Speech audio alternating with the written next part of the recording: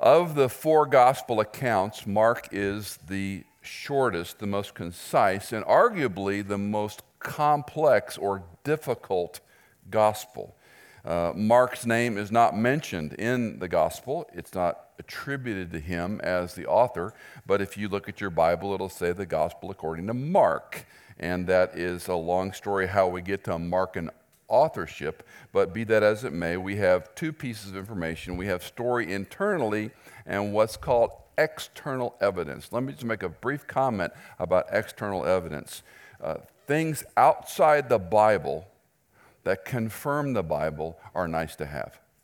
It's not that we need them. You've heard me say archaeology doesn't prove the Bible proves archaeology. So when we have extra biblical information, it just reinforces what we know of Scripture, but it's not bad to have what we call extra biblical sources that confirm what the Bible is teaching. And so this argues for Markan authorship. I want to go through a list of observations, general observations, and we'll look at some more in detail. But this was helpful for me. I don't know about you, I'm learning a lot in my own study because I've never done this before. I've never taken a book of the Bible and said, what do we need to know as a overview of this book? And it's been very helpful for me personally to dive into some of this from a synthetic way and not get too lost in some of the details, which I would normally do, to think synthetically. So let me give you, and these are gleaned from my own study as well as from a number of scholars. And just it's 2 commercial breaks. Some of you are newer. Wilkinson and Boa have a book called Talk Through the Bible. It's unlike any book I've ever found. It gives you a chart, a couple of paragraphs, and an outline of every book of the Bible. It's so helpful. It's just a good textbook to have. And then if you've not yet found Tom Constable's notes, if you, just like the sheriff, you put the word constable and Bible study notes, you will find Plano Bible Church, I think, or Chapel houses them, as well as Sunlight Publications. They're free. The favorite word of Christians, free.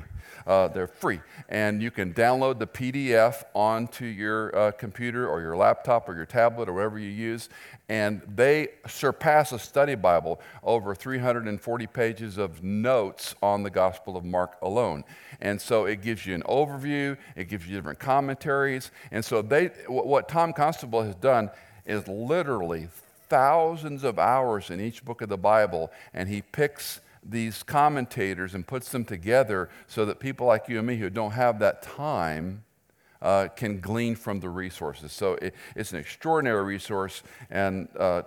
Constable has been a friend for many years. He's been on the podcast with me, and a delightful man who is a disciplined guy who can read all day long. I can read for a few hours, and then my brain starts to melt. But so I glean from these resources, and so I just give you that as a reminder, and if you're new or newer, just to let you know those resources are great help. So let's look at these. Number one, Mark is evidently not an eyewitness.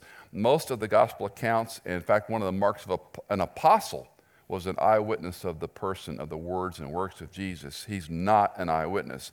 Many scholars believe he's one and the same John Mark. I think that's an accurate conclusion.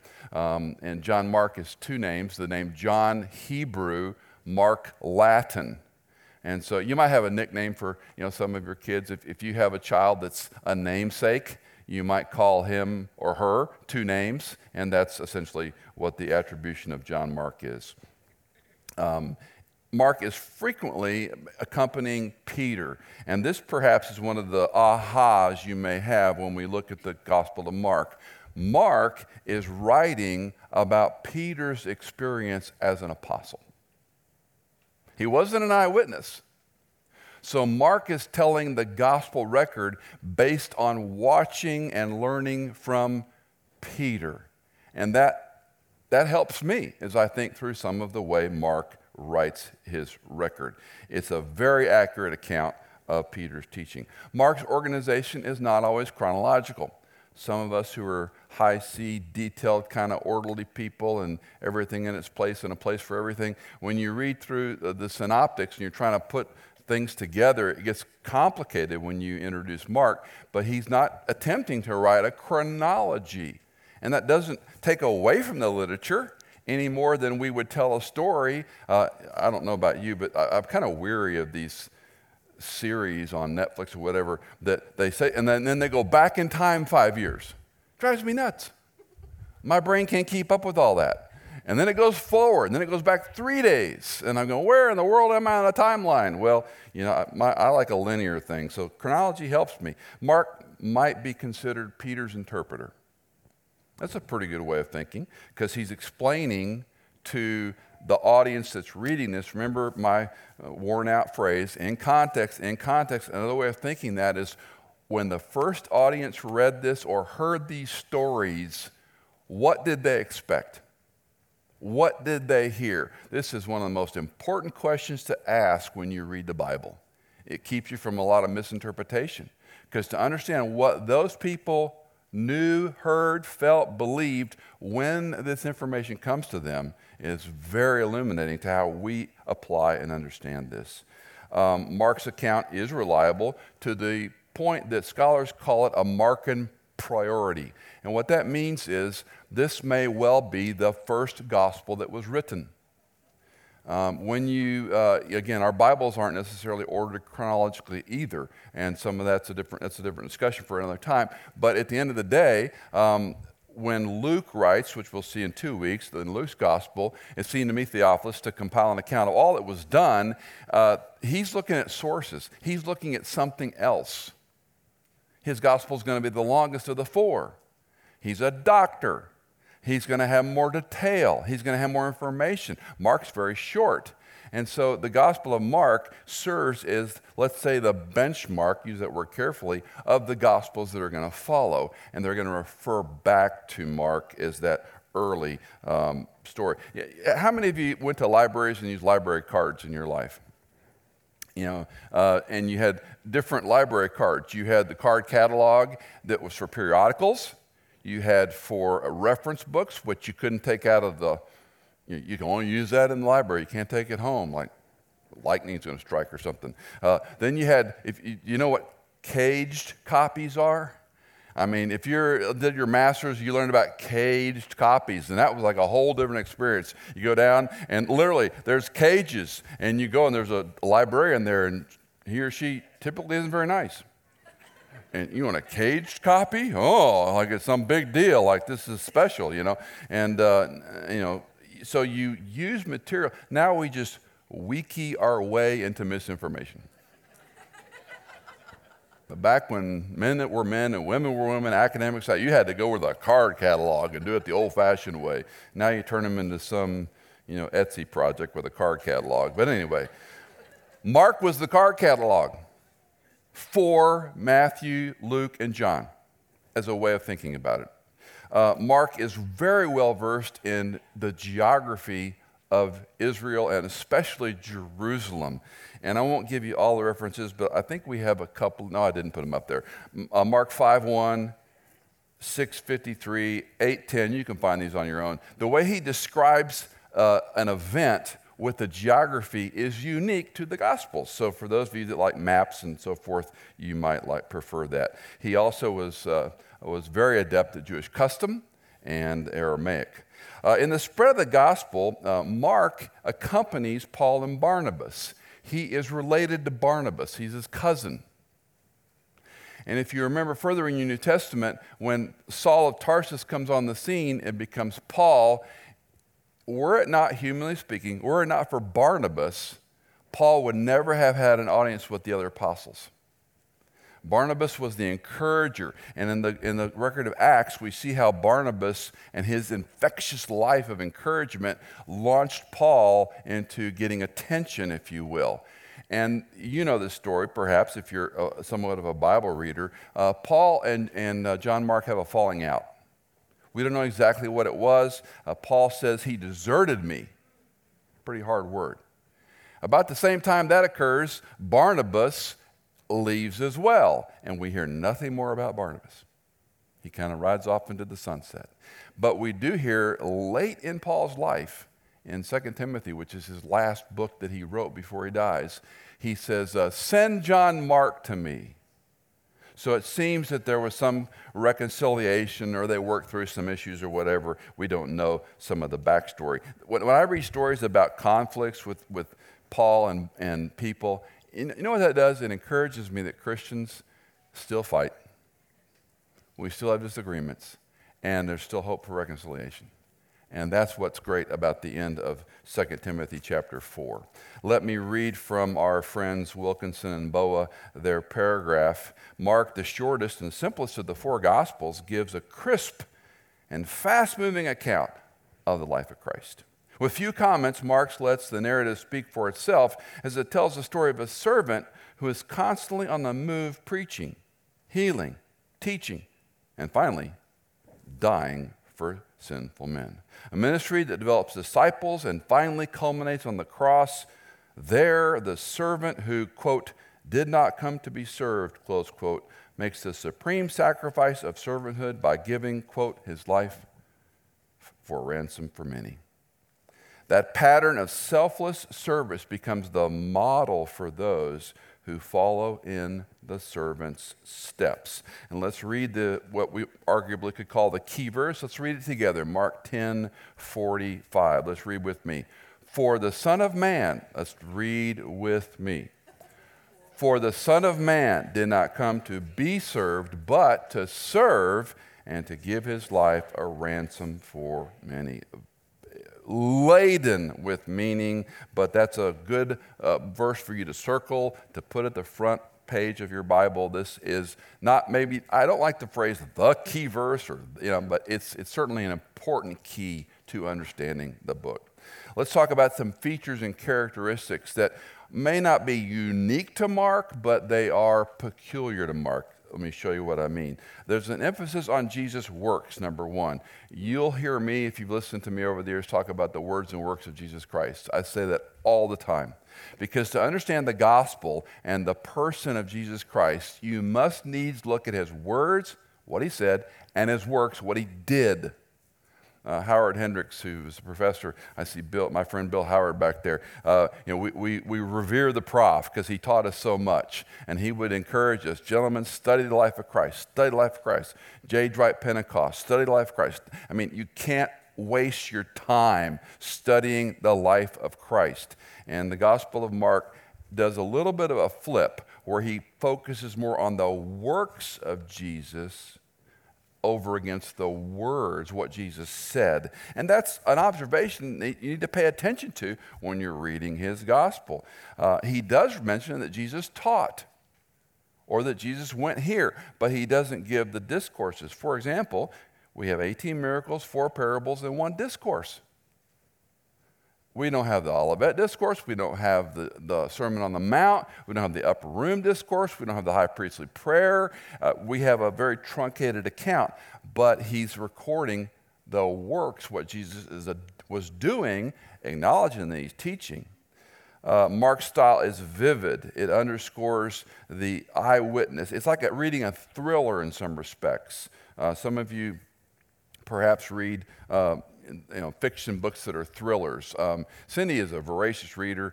We have this standing joke in our family that she says, I read one book and then I read like a murder mystery. I read a bad book and then I read some books that are good for me. And it's so fun because she'll read all these series of, spy and books. She's a voracious reader. And I'll say, what do you think of that? And she'll go, oh, it's she can kind of figure it out, so to speak. If you see a mystery with Cindy, she's going to know it within the first chapter, because she's so accustomed to it. Well, I've read some of those books, and I don't like them. Because I feel like I get anxious, like I got to keep reading and turning pages. No disrespect to those of you who write fiction. I just don't like, I'm boring. I like to read theology. I like to read weird things that nobody else reads, and I'm just weird that way. But Mark is a thriller. Mark is an action-packed gospel. Now, a little bit of grammar. There is a verbal tense called the historical present in New Testament Greek. I know this is exciting to you all. You're on the edge of your seats to learn grammar. You can't wait. Bear with me. There's a point behind this. We don't have a historical present in the English language. So if you know anything about languages, one of the challenges when you translate something is not just looking at vocabulary. There's a lot going on in rendering one language into the English ear, which is a very cumbersome disaster of a language, frankly, when you look at languages around the world. The historical present is an action-packed, on the edge of your seat, moving forward. So, for example, it would almost be like a play-by-play. He's going over to the crowds. He's taking the loaf and the fish from a little boy. It's kind of that emphasis. So you may not pick it up if you're not paying attention, but one word that he uses 51 times is the word immediately. Immediately. So you got a short book, and 51 times this word pops off the page. Every time immediately occurs in the Gospel of Mark. In my Bible, it's underlined twice with a blue pen, and then I take a pencil and I connect them on the pages because I need to see that reinforcement, or I go back and it's morning by morning new verses I read. But if I do it and take notes in it, then I can see what I observed the last time I studied it. About 200, he uses 80. His vocabulary is unique with 80 words. Luke's vocabulary, 250 unique terms. So here's a guy that's sort of a commoner, if you will. He's speaking to the average person in this thriller, action-packed story. He's also, even though he's brief, he's very candid. One of the phrases that some people might love or not like is in chapter 3, verse 21. Jesus is back at his home synagogue, and he's teaching, and everybody wants to see a miracle. This is the homeboy done good. And Jesus won't perform. Jesus is not an animal who's going to do a trick for a treat. He's not going to feed their bellies because they want him to. And we have this great line where Mark says, he has lost his senses. It's like saying, he's gone mad. No, this is Jesus Christ, and Mark, the gospel writer, is going to record that he's lost his senses. Cranfield writes, the evidence points to Mark's not being a creative literary artist, but an extremely conscientious compiler. Dr. David Lowry writes, Mark's writing was more of an oral record of a written ministry, not unlike D.L. Moody, whose command of the English language was lacking, yet his grammatical deficiencies never significantly hindered him in communicating the gospel with great effectiveness. So when a person speaks, you've seen the t-shirts, I'm silently judging you for your grammar. I learned there was an English teacher in the room today, and that doesn't threaten me anymore. It doesn't. When we were in Northern Virginia, we had speech writers that attended the church, and they would come up and they'd say, you used the word epicenter. You didn't mean that word, and it was fun. But I'm too old to be intimidated. But D.L., when he married Emma sort of polished him up, and she would take his notes and correct his grammar. But the guy would fill P.T. Barnum and Bailey auditoriums with thousands of people.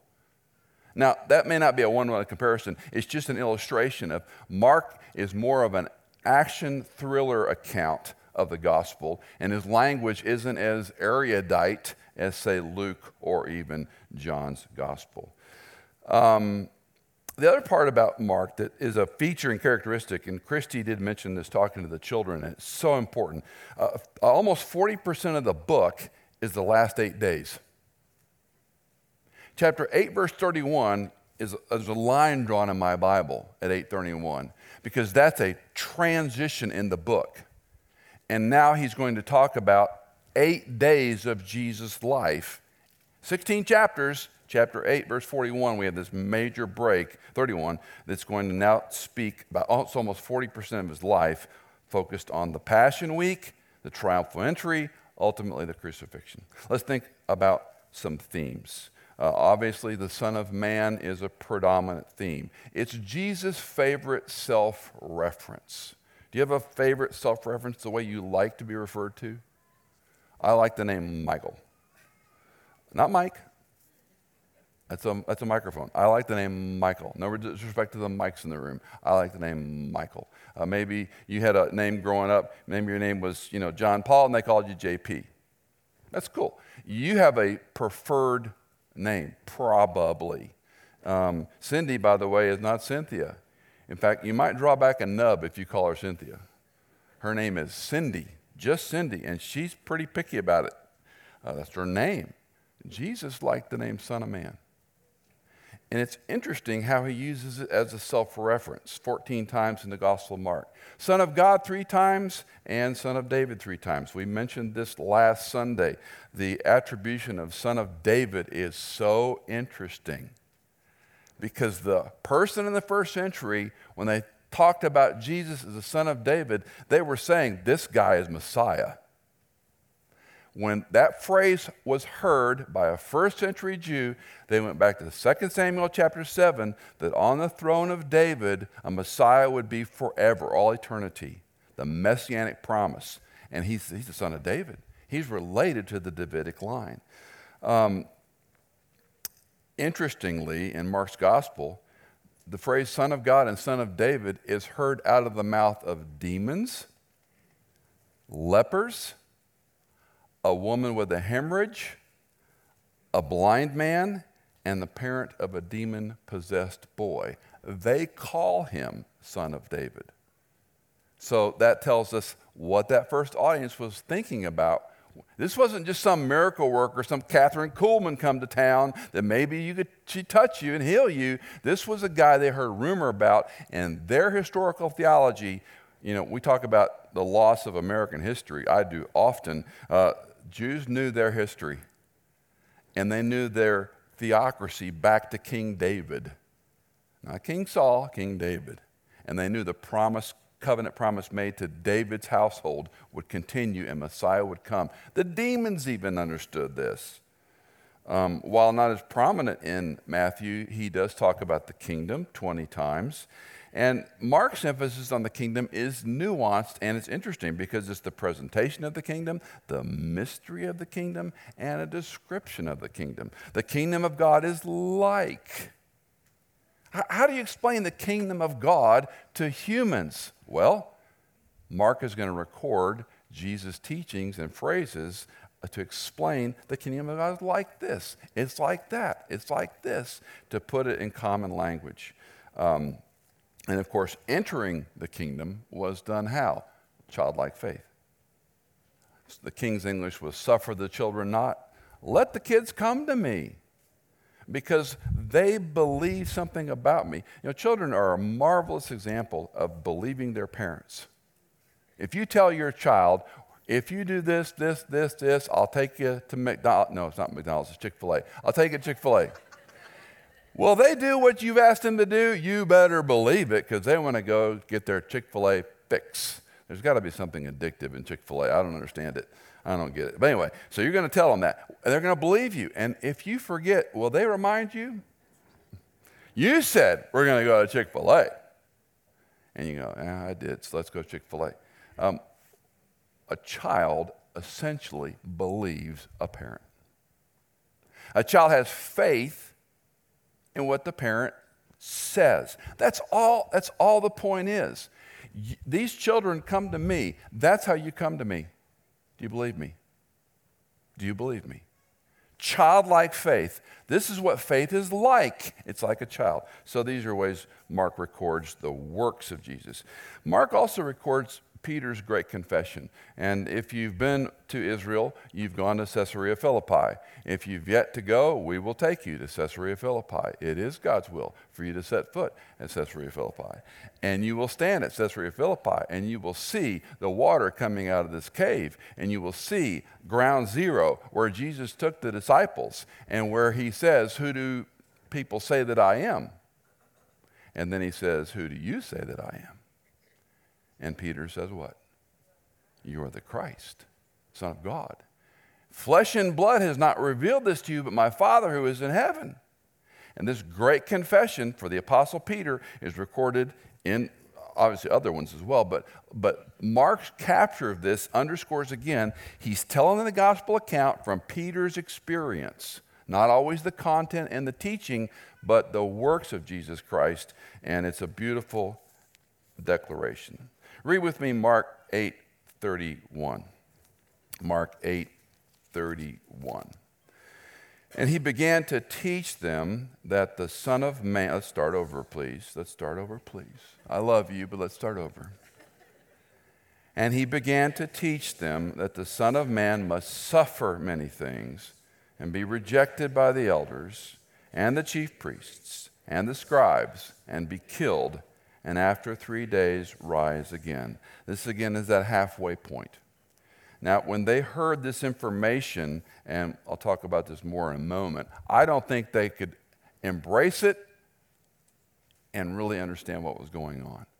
But this is Mark's record of what Jesus is doing in his gospel. The purpose of the gospel, again, we don't have a John 20, verse 31 purpose, the reason this thing has been written so that you might believe. We don't have that here, but we can piece together some overarching themes, overarching principles, what was Mark after, how the Holy Spirit moved Mark, and let me suggest a few of these. Again, the focus on the last 8 days should not be overlooked. If you have a Nelson Study Bible, I love the little note. Mark's gospel has been called a passion story with a long introduction. That's a pretty good assessment. It's a long introduction to talk about those last 8 days. Mark's purpose, John Grasmick writes a little different take, and I love what he says here. Mark's purpose was basically pastoral. The Christians in Rome had already heard and believed the good news of God's saving power. But they needed to hear it again with a new emphasis to catch afresh its implications for their lives in a dissolute and often hostile environment. The word dissolute means indifferent to moral restraints. I don't care about what morality says or does. They needed to understand the nature of discipleship, what it meant to follow Jesus in light of who Jesus is and what he had done and would keep doing for them. Now, that paragraph is what I call a $25 paragraph. What John Grasmick writes in that paragraph, if you take a moment to walk through this with me, it's pastoral. They're in Rome. They have heard the gospel, but let's just say they're caught up in living. And Mark's writing them saying, you have become dissolute. You're living in a hostile environment. Let's recalibrate you and get back to discipleship. Now, I read this and I went down a rabbit hole for an hour. And I wrote about 4 pages that I'm not going to share with you. But I'm struck this is a one-to-one application. This could be said today about us. This applies to me. This applies to Michael. And it may well apply to you. Our beloved country, and I say beloved, and you may not love our country. That's okay. I'll forgive you. And you can be mad at me. I don't care. I love our country. I love that we can stand here with an open Bible and not be afraid. I love that you can believe what you want to believe, and if you want to believe something else, you have the freedom and protection to do that. And I love that about our country. Does that mean our country's perfect? Of course not. No country's perfect. But this experiment is pretty stellar. Now, when John Grasmick writes about Mark's purposes to Christians in Rome, I'm going, well, that's kind of American Christians. And you may not hold to a Judeo-Christian philosophy. I do. At one time in my life, I believed most of America's founding fathers were deists. And as I studied and read and learned from people that are far more scholarly than me about American history, I think a lot of them are what we would call fundamental Bible-believing Christians. Do not forget, they weren't leaving England because they wanted a lake house in America. They weren't leaving England because they wanted a vista in Colorado. They didn't even know what awaited them.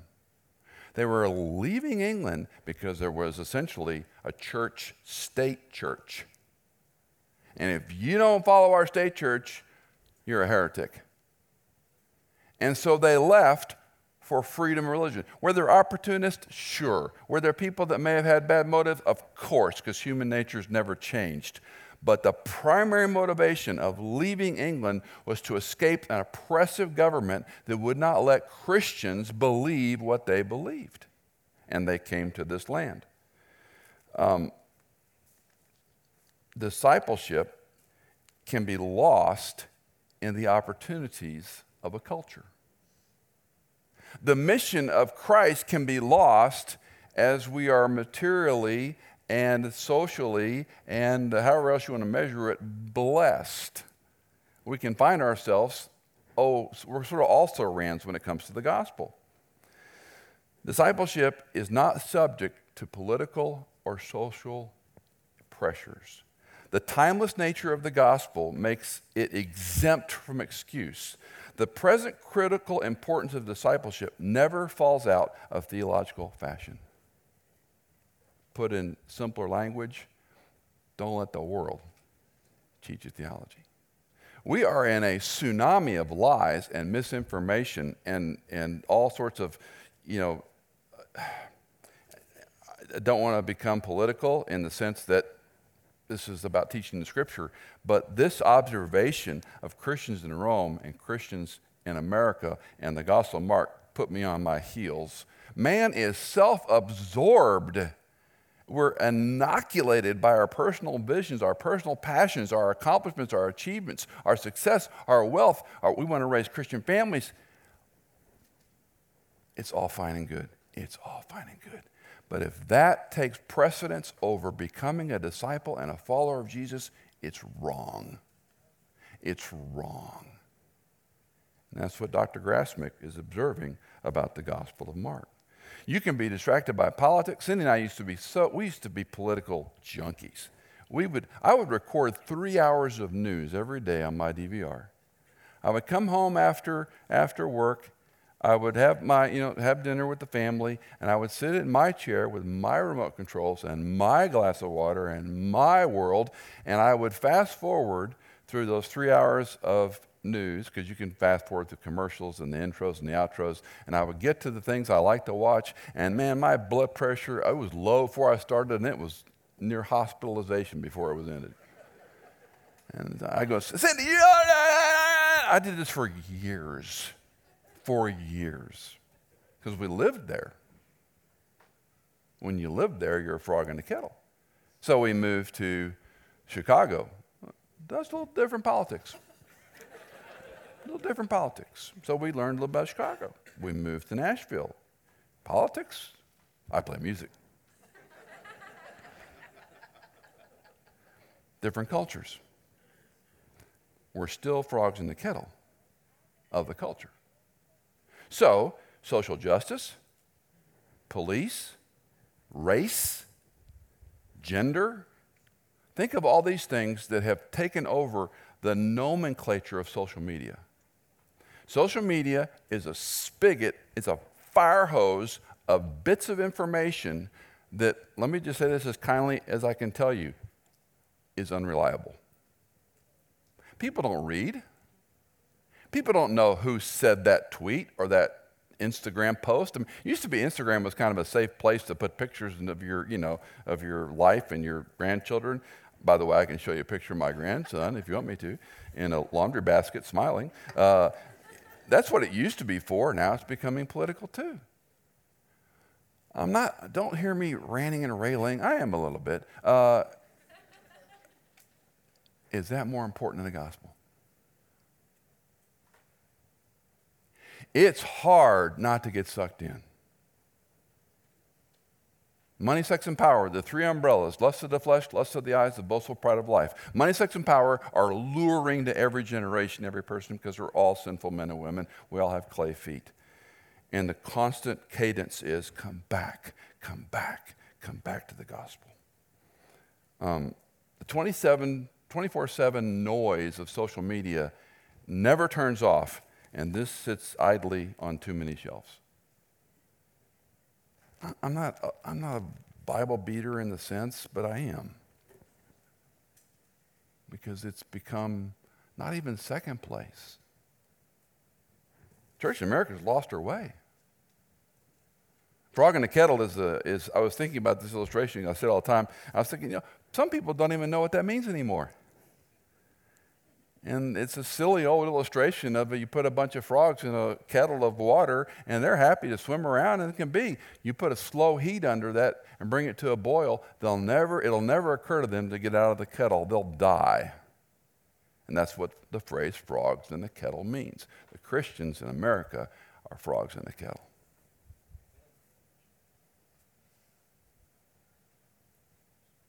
I'm not mad about it. I'm very concerned for your kids and your grandkids and my grandkids. Did every grandparent say that? Probably. But I can say it now because I'm a grandpa. I'm concerned about my kids and my grandkids. And watching social media, I'm concerned about a lot of your kids and what Kool-Aid they have drunk. Social media is a reality. We're not going to get rid of it. But if we don't recalibrate our own priorities, back to Grassmick's quote for just a second, they needed to understand the true nature of discipleship, what it means to follow Jesus, in light of who Jesus is and what he had done and would keep doing. That's all you need. Go home, dismissed. That's all you need. And I love how Dr. Grassmick put it. Some other specific observations. The word immediately, I've mentioned it already, occurs many times in Mark's gospel. After the baptism of Christ, immediately. The temptation, immediately. Calling the disciples, leaving their families, immediately. From Capernaum to the synagogue, immediately. News spreading, immediately. The healing of Peter's mother-in-law, immediately. The man with leprosy, immediately healed. The blind man, immediately healed. On and on it goes. So this activity is a very important thing. I talked about the Holy Spirit in the series we did on Benchmark some time ago, and I had some questions that I just couldn't entertain in a series of messages, maybe for some other time, about the gifts in particular. And one of the features of the gifts was an immediate, instantaneous healing. So when people had the gift in the New Testament, James and Peter, for example, when Jesus healed a person, it was immediate. It wasn't progressive. It wasn't contingent upon faith. And we'll see a very interesting story in Mark in just a moment about this immediately and how when Christ did something, boom, it occurred. Authority is another key theme, a specific theme in the Gospel of Mark. Look at chapter 2, verses 10 to 12 as I read. But so that you may know that the Son of Man has authority to forgive, on earth to forgive sins, he said to the paralytic, I say to you, get up, pick up your pallet, and go home. And he got up and immediately, there's the word, immediately picked up the pallet and went out in the sight of everyone. So they were all amazed and were glorifying God. Said, we've never seen anything like this. Again, this is what got the scribes and Pharisees and religious authorities very anxious. This guy's doing things that no one's done before. Isaiah talked about that was reserved for Messiah. So if he's not Messiah, we better vilify him. Does that sound like a familiar theme? It's called ad hominem in logic and debate. You don't like the person's positions, you attack the person, not the argument. We don't like what Jesus is doing, we attack the person, not whether or not he did this or not. Identification, authority. Thirdly, the call to sinners. And I love this. And again, I know I've read this before, and I know I should have seen it. I missed it until reviewing the Gospel of Mark this week. The call to sinners in chapter 2, verse 17. Hearing this, Jesus said to them, it is not those who are healthy that need a physician, but those who are sick. I did not come to call the righteous, but sinners. I know that verse, but I missed it. He didn't just come to show up. He's calling sinners. Whom is he calling? People who realize they got a problem. People who know they have a sin condition. And righteous here is done tongue-in-cheek, sarcastic. I didn't come to call her righteous. If you think you're righteous, you're not hearing my message. He came to call sinners. And another one is this back and forth of hearing and listening. Not unique to the Gospels, but Mark's record of it is very interesting. There's an emphasis on hearing and listening. Mark 4:23 and the first part of verse 24. If anyone has ears to hear, let him hear. And he was saying to them, take care what you listen to. Mark did not record the content. He just records the observation, what Jesus is doing. Listen up. Did your grandmother, mother ever say, listen to me, boy? Did you ever hear, I'm going to learn you? You're from the South if you know what that expression means. It means pain will soon follow if you don't obey. I'm going to learn you, boy. It's kind of one word when they say it. I'm going to learn you, boy. Listen to me. And this one got me in another rabbit hole. Michael, what are you listening to? What are you hearing? And can I be a little impertinent? What are you listening to? What are you hearing? We don't use the radio much anymore unless you're an older person. We choose our podcasts, our programming, to tailor it to what we want. I remember when this was first introduced back when I was in a world of radio broadcasting going, this is such a game changer. And most of people over 55, it's a hard learning curve for us. But I don't have to go to, I was an NPR junkie for 10 years. I shaved every morning to Bob Edwards. That's how old I am. I loved Bob Edwards' voice. I loved NPR. I didn't ever care for mainstream media, but I always loved NPR. And then when we went to D.C., I had to use different sources because I was in an environment where everybody was, it wasn't like one political group. You're in the cauldron. So you have to kind of understand the arguments. Chicago, there's only the Chicago way. It's what it is. Here, again, it's a different cultural climate.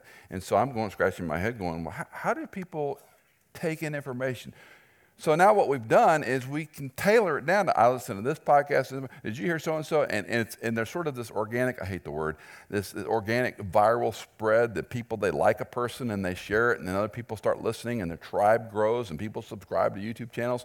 You and I have the beautiful benefit of tailoring what information we ingest that cuts two ways. We have a phrase we use about we're preaching to the already convinced. We used to say preaching to the choir. There's no choir anymore. So we're preaching to the already convinced. That's called red meat. Of course they like hearing those things. Of course you like hearing someone who agrees with you. We all do. If they agree with me, I'm smart. I knew that before he or she said it. This one caught me when Jesus says, you got ears to hear? Listen. Information has never been more in abundance, and it affects your thinking. It affects your heart. What you listen to affects who you are.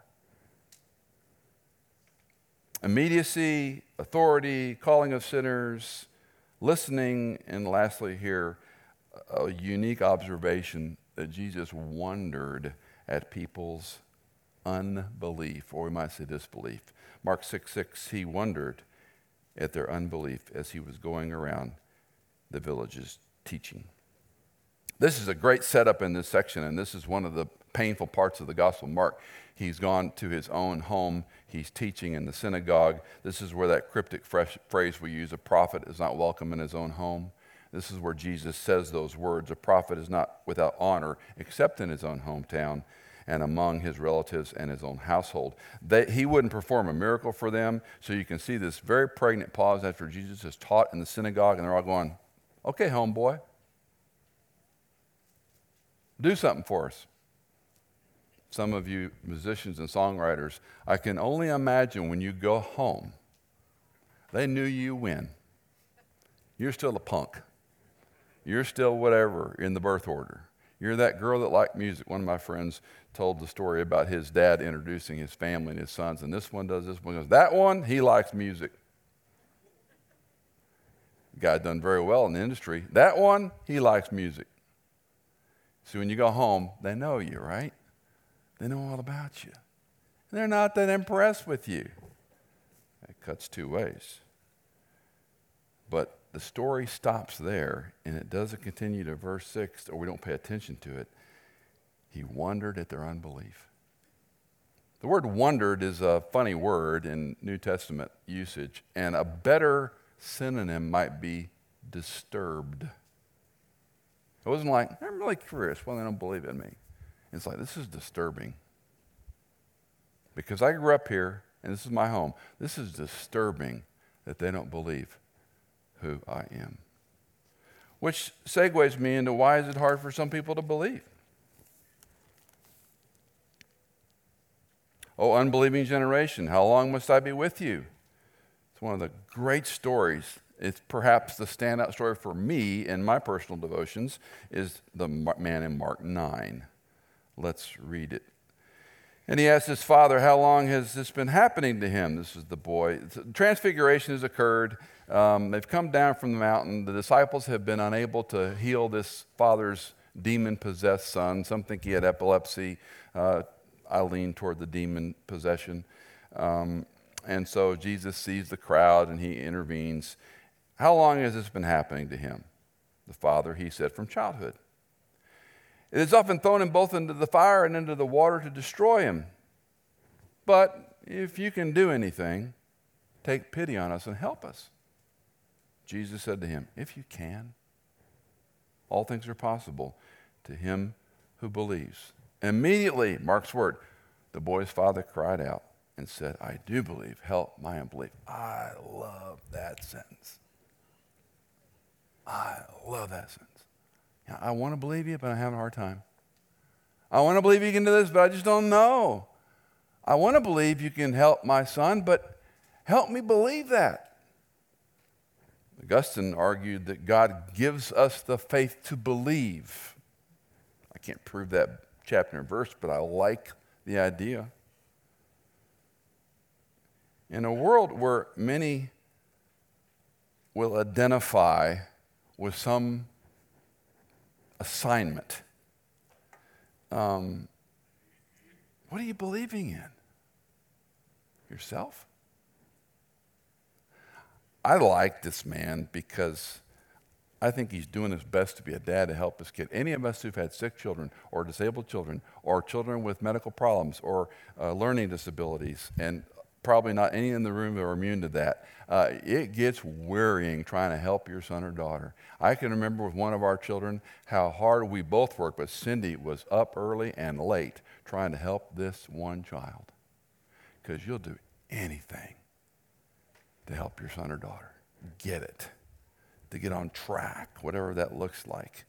And here's a guy that has drawn the last straw. I've heard rumor of this man named Jesus of Nazareth who performs miracles. Well, he's not available, but his disciples are here and they can't do anything. And then we have this wonderful record. If you can do anything. If you can. Do you understand who you're asking this question to? Of course he didn't.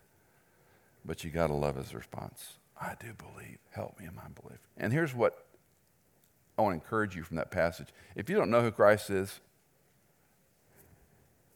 I'm not mad at you. I don't think you're an idiot. I don't think less of you. But this guy is a guy you need to get to know. Here's a guy that had a problem he couldn't fix with his resources. And he reached out to one he heard rumor who could fix his situation. And whether he, quote, fixed it or not was not important. It's he went after someone who had a solution to a greater problem. And Jesus is kind to him, if you can. And he heals his son. Methinks that man had a change of heart that day. Methinks that father went home with a smile on his face that he could not wipe off. And if he had a wife waiting for home, can you imagine her joy when they walked in and that boy was no longer harassed? Finally, references to the suffering servant. We've got a cadence in Mark's story of the suffering servant. And it's part of the story that we don't understand, that he had to suffer to go to glory. And I need to run to the end here and ask a simple question.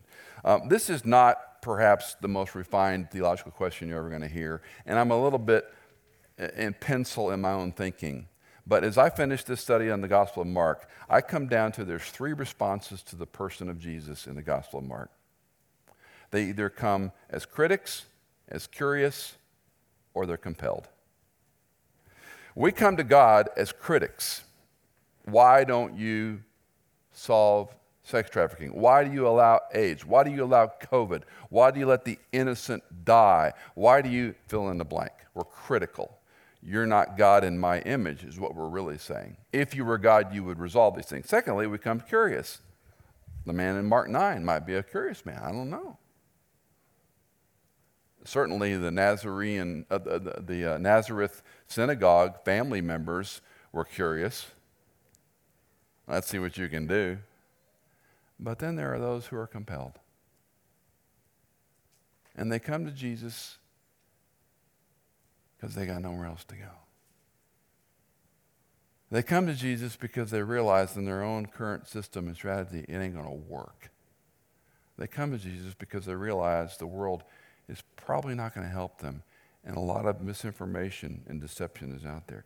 Each person has a preset agenda, whether they're a religious leader, a husband or a wife, a woman with a hemorrhage, whatever their story might be. But for you, put yourself in, I'm not saying this is, like I said, it's in pencil in my thinking. Why do you come to Jesus? I hope you come because you're compelled. I got nowhere to go. I don't like the theology, but the suffering servant seems to conclude, if you and I suffer, and I may amend that to say, when you and I suffer, when the props are taken away, the theological corollary to this is God getting your and my attention. I got no place to go. If you can, would you do something for me? And that's the sinner's condition, where he or she says, I got no place else to go. I'm compelled. Will you help me?